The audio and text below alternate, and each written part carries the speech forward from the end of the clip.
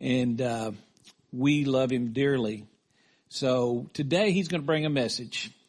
I asked you to listen, because I know you will, and I asked you to just think about the gift we have that is Rob Shearer in this church.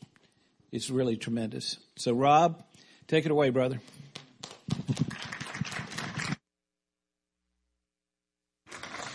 Okay, I'm mic'd up. Oh, I don't know whether to tell the Mark Twain joke or not. Group of people invited Mark Twain to come and speak at an evening dinner engagement. And he asked them, he says, how long do you want me to speak? And they said, 5 or 10 minutes. And he said, I'll need at least 2 or 3 weeks to prepare. He says, now, if you wanted me to speak for an hour, I could do that at the drop of a hat. So, some of you aren't laughing. You've heard me preach and teach before. My problem is I am a teacher. I teach in an online high school. I have 6 classes, Monday, Tuesday, Wednesday, Thursday. I teach at the Schaeffer Study Center here all day. We have about 30 teenagers who show up at 7 in the morning, and they're here till 5:30. And I teach all week long. And my classes are either 60 minutes or 90 minutes. So that's kind of the normal speaking time for me. Yeah, I won't do that to you, I promise. But I want to talk about the topic that when Larry asked me if I would bring the message this morning and said, have you got something? I said, well, God's kind of been laying this on my heart for a while now. It's the question that is now 40 plus years old from a very influential book and film series back in the 70s, How Should We Then Live? And it's become, I think, more and more relevant even as we move into the 21st century than it was when the books first came out back when I was a young man. How should we then live? The times are getting interesting, challenging, in some ways a little bit difficult. Christianity is no longer the dominant influence in our culture. Christianity is in fact attacked, but more often just ignored and pushed to the side and counted as not relevant. And so I want to go back to this sort of influential book, film series that came out. Go ahead and do the next slide. It's been 44 years.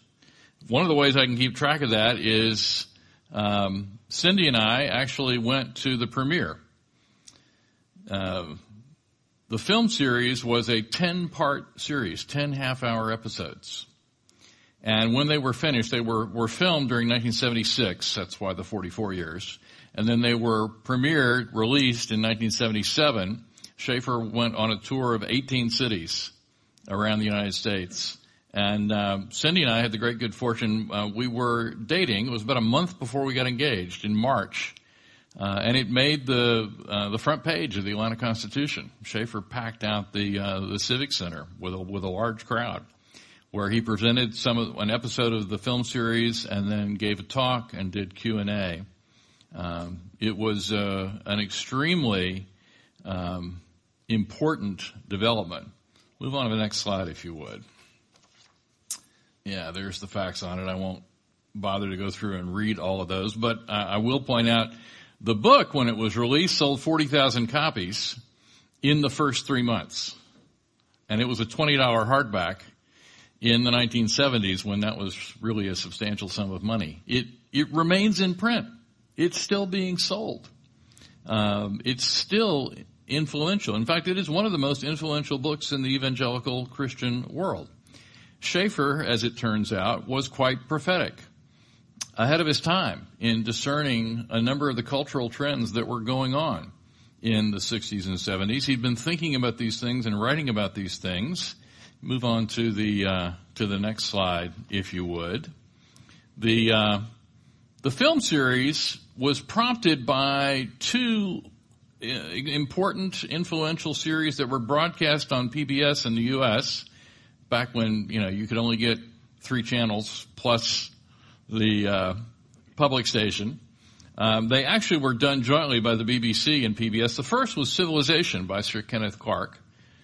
10 episodes, still worth watching. And he gave a lot of credit to Christianity. He talked about the rise of civilization from the ancient world to the modern. But the end of that series has Sir Kenneth Clarke basically saying that now we have reached the stage where we can move on beyond religion. BBC, PBS. Second series, 4 years later, The Ascent of Man by Jacob Bronowski, also a joint BBC, PBS production, also multi-part, talking more about the rise of science, but also culture. And it ended on a completely different note from Kenneth Clarke's series. Bronowski ended with a sequence that he filmed at Auschwitz.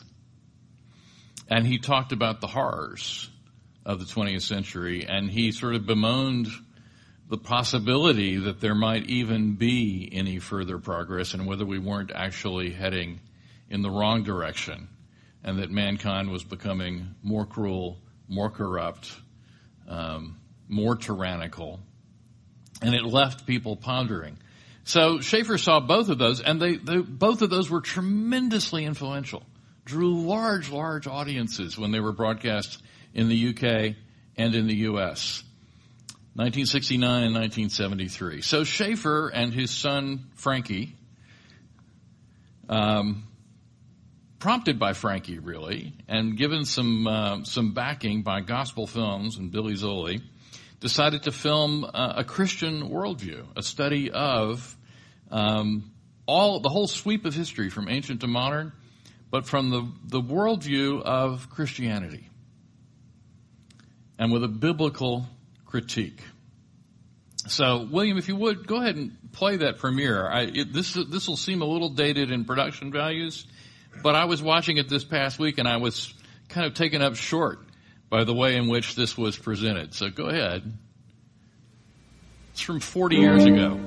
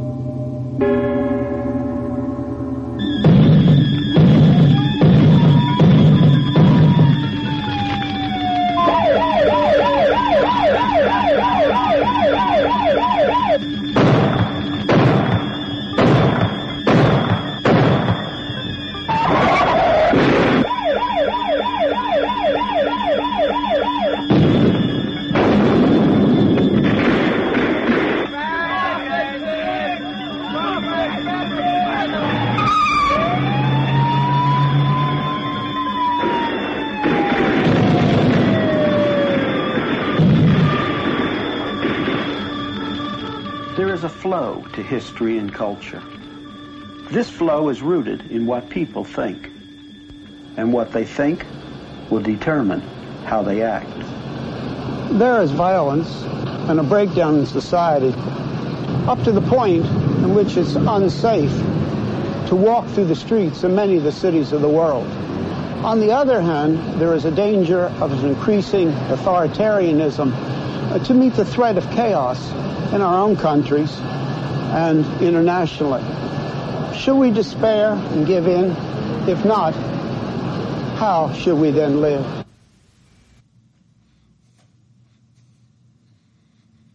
That's the trailer from 40 years ago. I watched that and I was going, oh my gosh, those clips could have come from last week. The French have an aphorism: the more things change, the more they stay the same. Go ahead and move to the next slide, if you would. Here are the episodes. The Roman Age, the Middle Ages, the Renaissance, the Reformation, the Revolutionary Age, the Scientific Age, the Age of Non-Reason, the Age of Fragmentation, the Age of Personal Peace and Affluence, and Final Choices.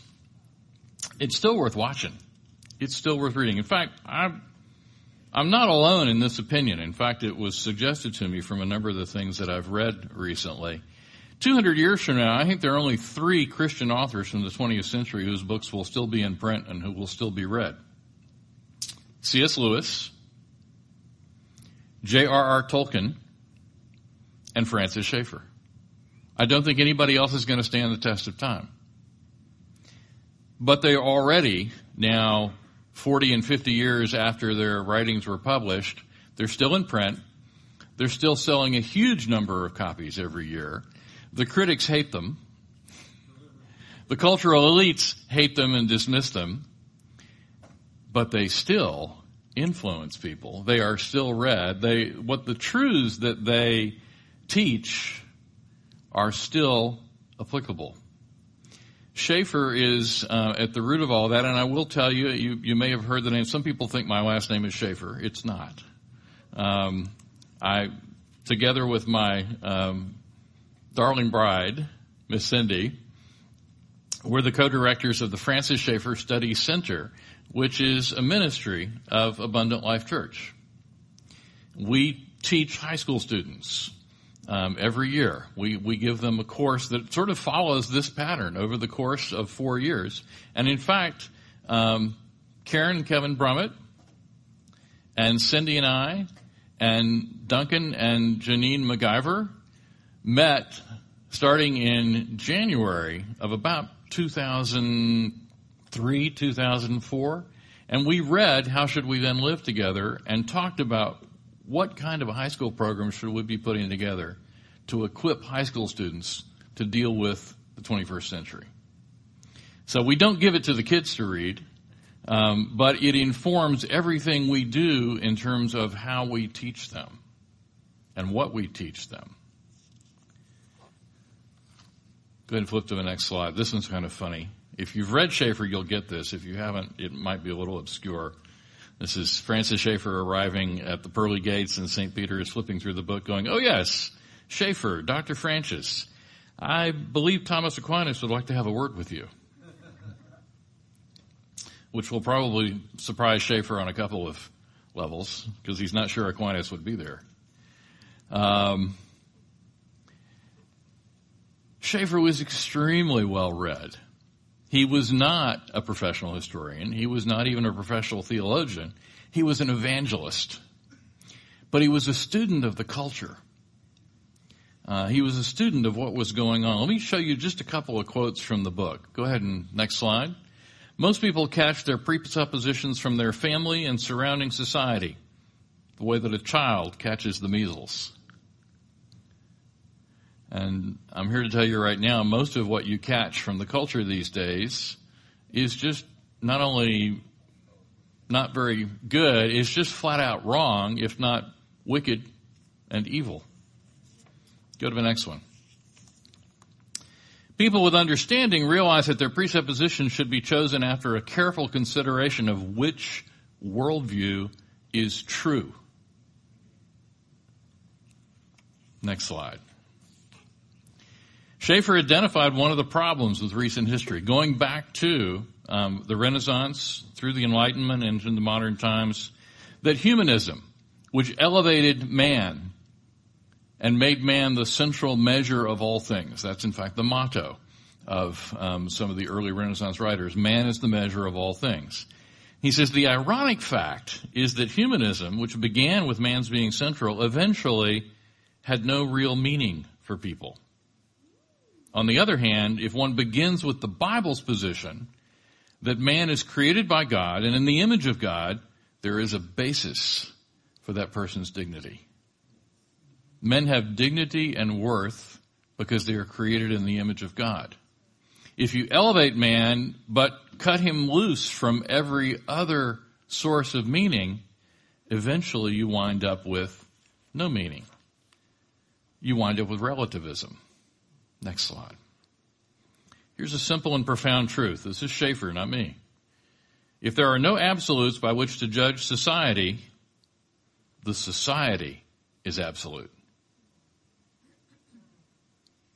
Next slide.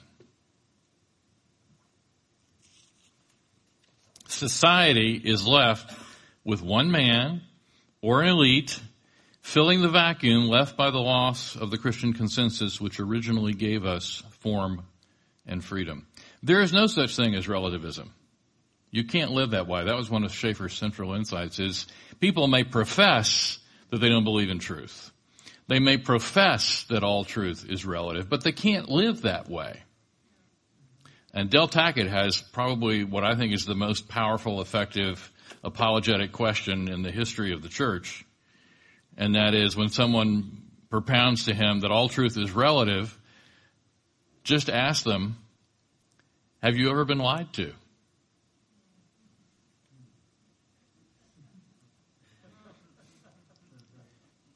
Did anybody ever tell you something that you know wasn't true? See? You don't believe in relativism. You can't live that way. We judge when someone tells us something that is not true. We judge on the basis of truth, and we object. We are insulted. We are angry when someone tells us something that is not true.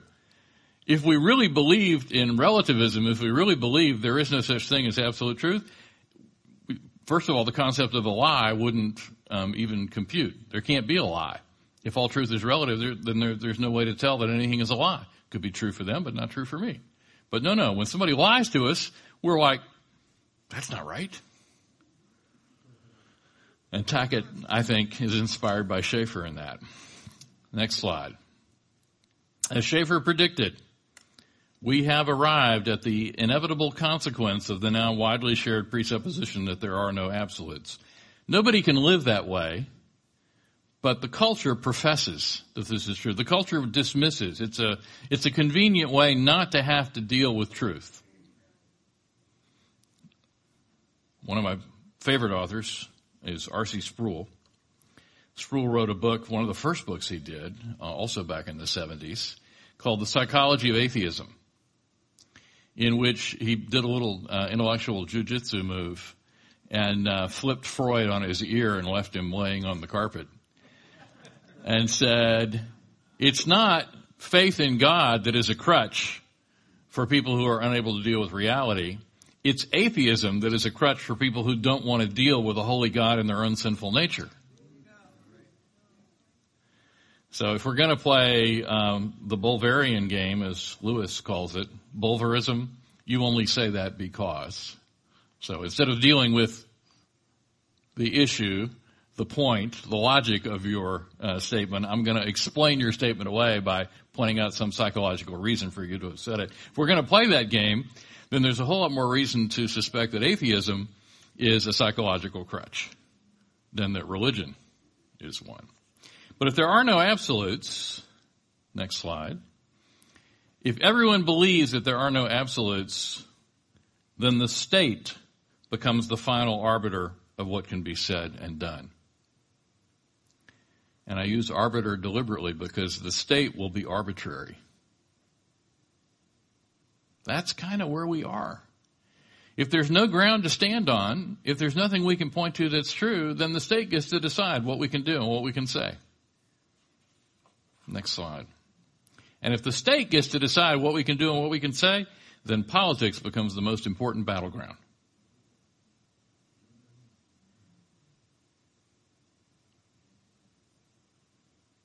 In this worldview. Hang on. Next slide.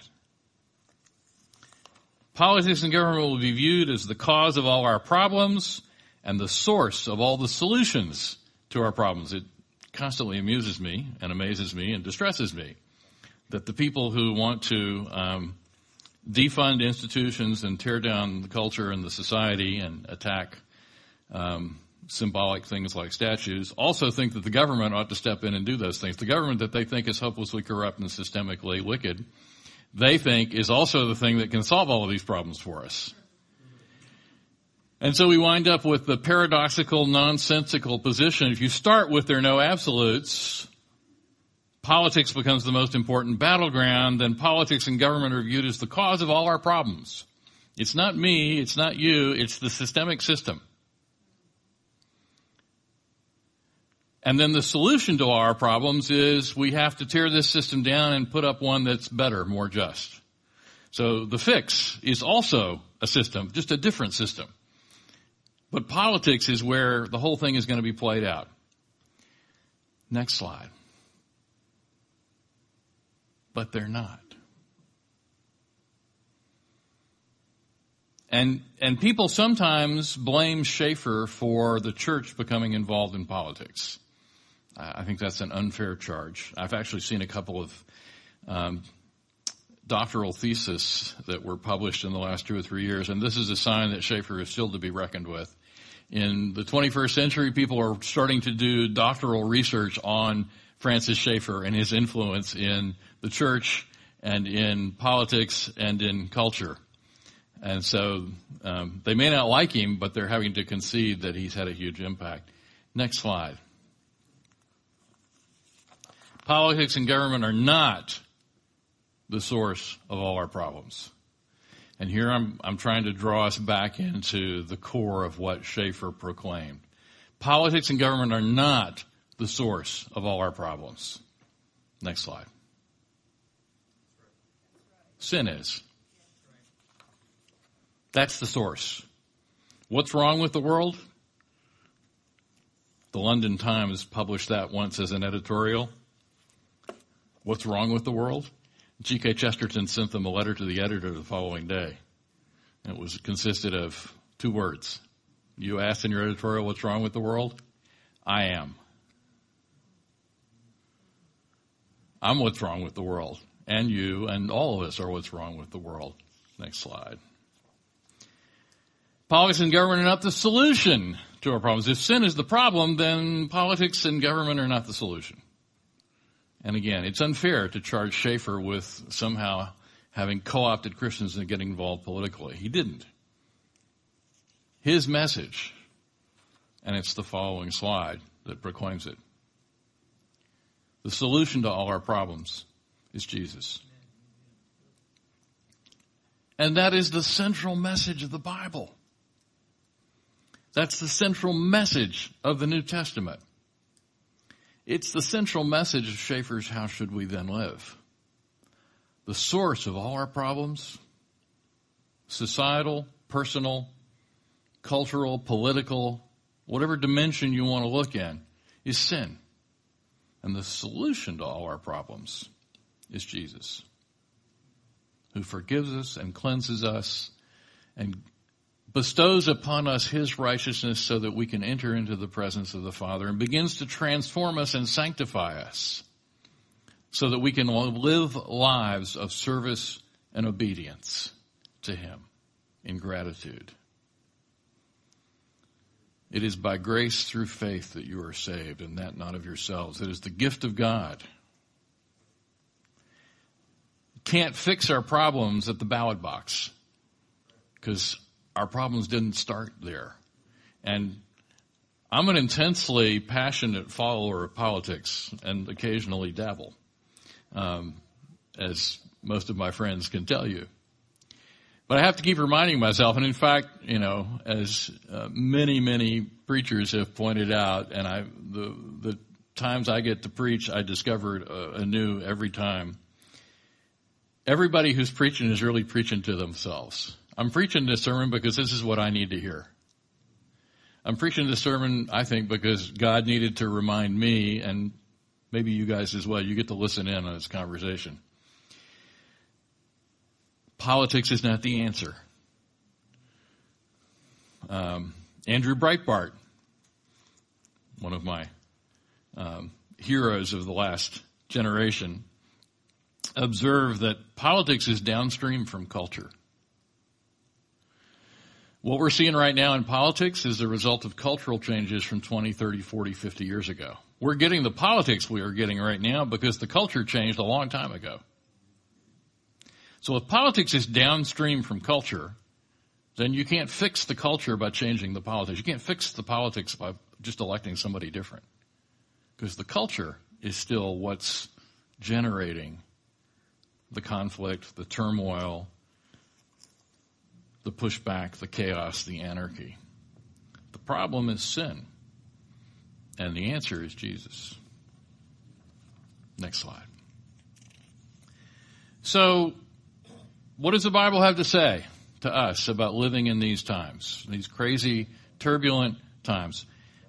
I would contend it is not a call to us to take up and make our lives a part of a political crusade. Yes, I think we should be responsible citizens. Yes, I think we have the privilege of voting in this country, and we should. And engaging in political discourse calmly, quietly, kindly is a good thing, often. And often it's an opportunity to evangelize, to proclaim the gospel, to point out that government is limited because government can't fix the problems. The problems are in the human heart, and only the gospel has an answer to those problems in the human heart. So how do we live our lives in a turbulent time, in a turbulent age where Christianity is under attack? Micah 6:8, he has told you, O mortal, what is good, and what does the Lord require of you? But to do justice, and to love kindness, and to walk humbly with your God. That's more important than any political cause or crusade. Is it in our personal lives, in our relationships with those around us, in our interactions with coworkers and acquaintances and strangers that we do justice and love kindness and walk humbly with God? Next slide. It's a truism, but again, I put these verses up because I think God needed to remind me.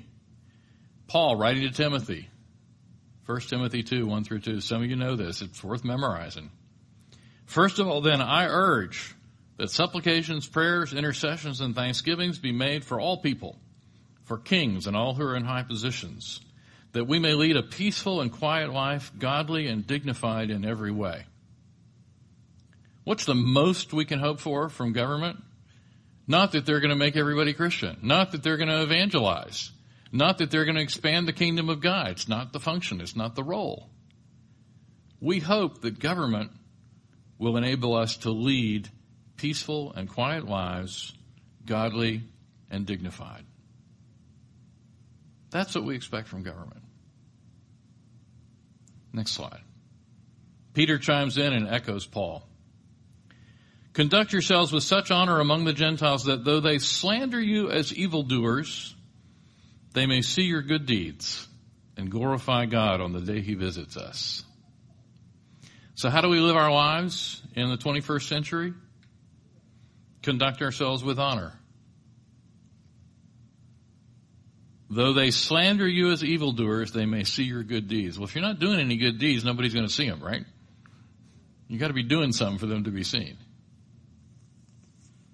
Next slide.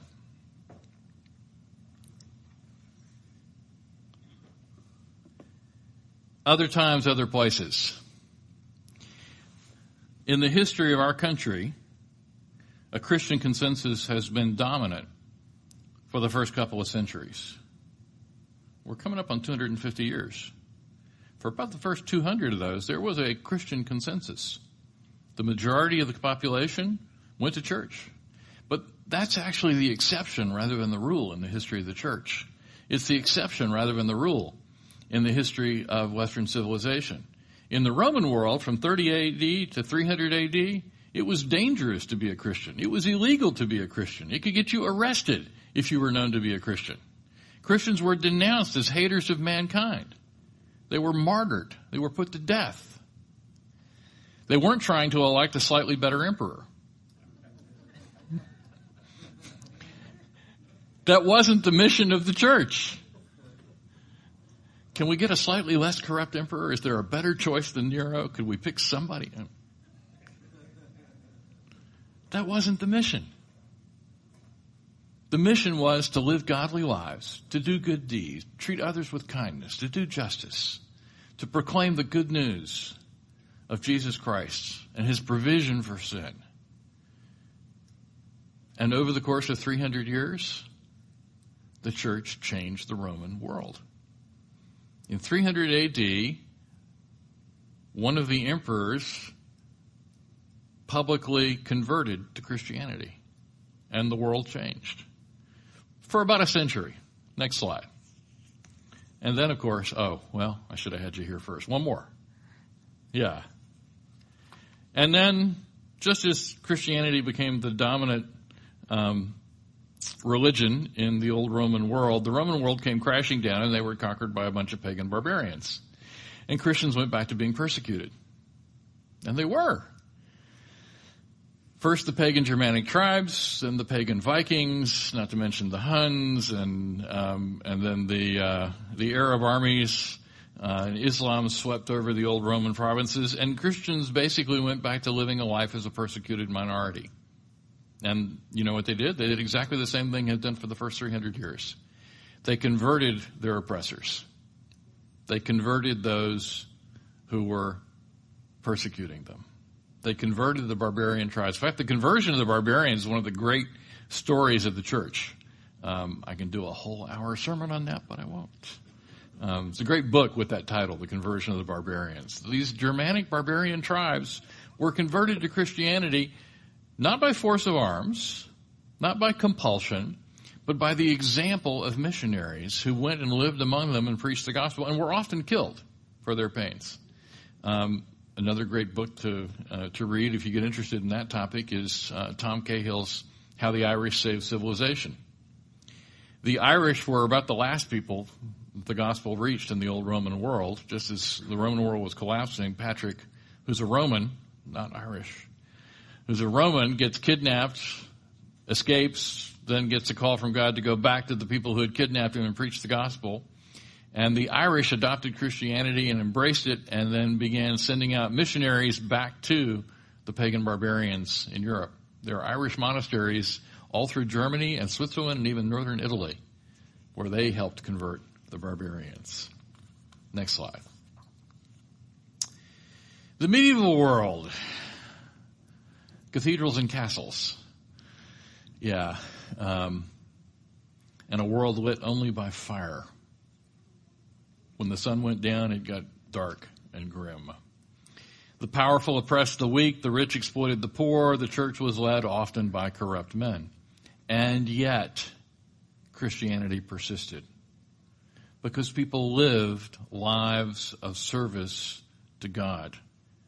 They did justice as they could. They were kind to those that they knew and those around them. And their examples spoke eloquently. Next slide. I could do a whole lot more. The church, through all these ages, through all these turbulent times, has made itself known by acts of mercy and kindness and the proclamation of the good news of Jesus Christ. Salvation by grace through faith. I got more. Lest you wonder whether those are ancient and bygone times and no longer applicable for us. Next slide. Yeah, there were religious civil wars in Europe from 1550 to 1700. In France, in Germany, in England. There were Christians who were trying to witness and proclaim the kingdom of God and the good news of Jesus Christ, and they were put to death for their troubles. They didn't transform the world by forming political parties. Next slide. Early modern times. I'm betraying my own prejudices here. I kind of lose interest after 1700. It's all downhill from the French Revolution. Actually, after 1700 is just current events. It's not really even history. America doesn't have history yet. Might someday, but it's still sort of all current events. The French Revolution. The riots and revolutions that overthrew governments and often targeted Christians from 1789 to 1900. But do you know what was going on in that century and a quarter? The greatest missionary movement in the history of the church was proclaiming the gospel around the world. Not by force of arms, not by political parties, not by organizing voters for elections, but by going and preaching and proclaiming the good news of Jesus Christ. In Asia, in Africa, in the jungles in South America, in Japan, all of those countries that have been closed and the gospel had not really penetrated to, they were all reached in this period of time when the West was beginning to turn its back on Christianity. One more slide. In the bloody 20th century, when tyrants and dictators waged bloody wars of aggression and murdered on a mass scale. The 20th century is the bloodiest history in the history of mankind, bloodiest century in the history of mankind. It was far worse You were far more likely to be killed in the 20th century than in any other age of human civilization. And the thing that killed you was your government. For those of you who think government is the problem, yeah, there's a good example there. But those of you who think government is the solution, there's a good counterexample there. Most people killed in the 20th century were killed by governments. And Christians were martyred. Christians were martyred by fascist tyranny. Christians were martyred in communist tyranny. Next slide. The church made itself known. The true church, the believers, the followers of Jesus, made themselves known by acts of mercy and kindness and the proclamation of the good news of Jesus Christ. Salvation by grace through faith. Next slide. So in the 21st century, how should we live? Next slide. The church should make itself known by acts of mercy and kindness and the proclamation of the good news of Jesus Christ. Salvation by grace through faith. That is the only solution to the human dilemma. That is the only solution to the cultural problems. That is the only solution to hate, to racism, to oppression and exploitation, because we are all sinful. We are all sinners. The problems that we experience are because of Adam's fall and our own sinful nature, which needs to be transformed. And that is the good news of the gospel. And lest anybody charge that Schaeffer overlooked it or focused on politics, I would invite you to read his books and you will see that it is not true. This is the core of Schaeffer's writing. It is the core of the biblical message in the Old and the New Testament. And put up that last slide. Actually, go ahead and flip. Let's put all three up there. If I had three verses that I wanted to impress upon you today, it's these three. What does the Lord require? That you do justice, love kindness, and walk humbly with your God. Prayers and thanksgiving be made for all people, for kings and all who are in high positions, that we may lead a peaceful and quiet life, godly and dignified in every way. Conduct yourselves with such honor among the Gentiles that though they slander you as evildoers, they may see your good deeds and glorify God on the day he visits us. It's a challenge that I feel in my own life to focus on the right things, to get my priorities in order, to recognize that what the real problem is and what the real solution is, and that politics, which is kind of just a sport for adults, and they do keep score. It is. It's the only real sport. The only true sport for adults is politics. But that makes it both less and more meaningful than it deserves. And I'm not saying don't be political. I'm not saying don't withdraw from politics, don't pay attention, don't do anything. I'm not saying that. I'm just saying that is not where we put our hope. That is not where we put our attention. That is not where we make our proclamation. That is not the solution to our problems. Our problem is sin. And the solution, the good news of the gospel, not that we have a better set of rules, because we don't. We have the same set of rules that God has written on the human heart universally. And we can't keep them. But we have the good news, the answer to sin. That through the life and death and resurrection of Jesus Christ, there is forgiveness. There is reconciliation with God. There is his righteousness by which we can enter into the presence of God, by which we can, in fact, set aside our prejudices and our mean-spiritedness and our acts of unkindness, and we can do good to those around us. We can enact justice. We can be part of God's kingdom and God's establishment and expansion of his kingdom through the power that God implants in us by his Holy Spirit. So that's my message today. I pray that God will use this. It's already been used to sort of bring me up short in this day and this season. And as we think about our country and our times and the world, I pray it will be of some use to you. Let me close this in prayer. Father, thank you that you did not leave us in our sin, that at just the right time you sent your Son, Jesus, to reveal yourself to us, to teach, to preach, to heal, to do signs and wonders, to spend his life for us on the cross. We thank you that you raised him up again on the third day, and he ascended into heaven, and he sits at your right hand, that he shall come again to judge and to rule, that he sends his Holy Spirit to work in our hearts, to transform us, to draw us back to you, and that through him you offer us forgiveness. You offer us what we could never achieve on our own. You give us the ability to call you Abba, Father. Stir us up, Father. Show us the ways in which we can be kind, the ways in which we can act justly, the ways in which we need to walk more humbly. I pray all these things in Jesus' name. Amen. You're dismissed.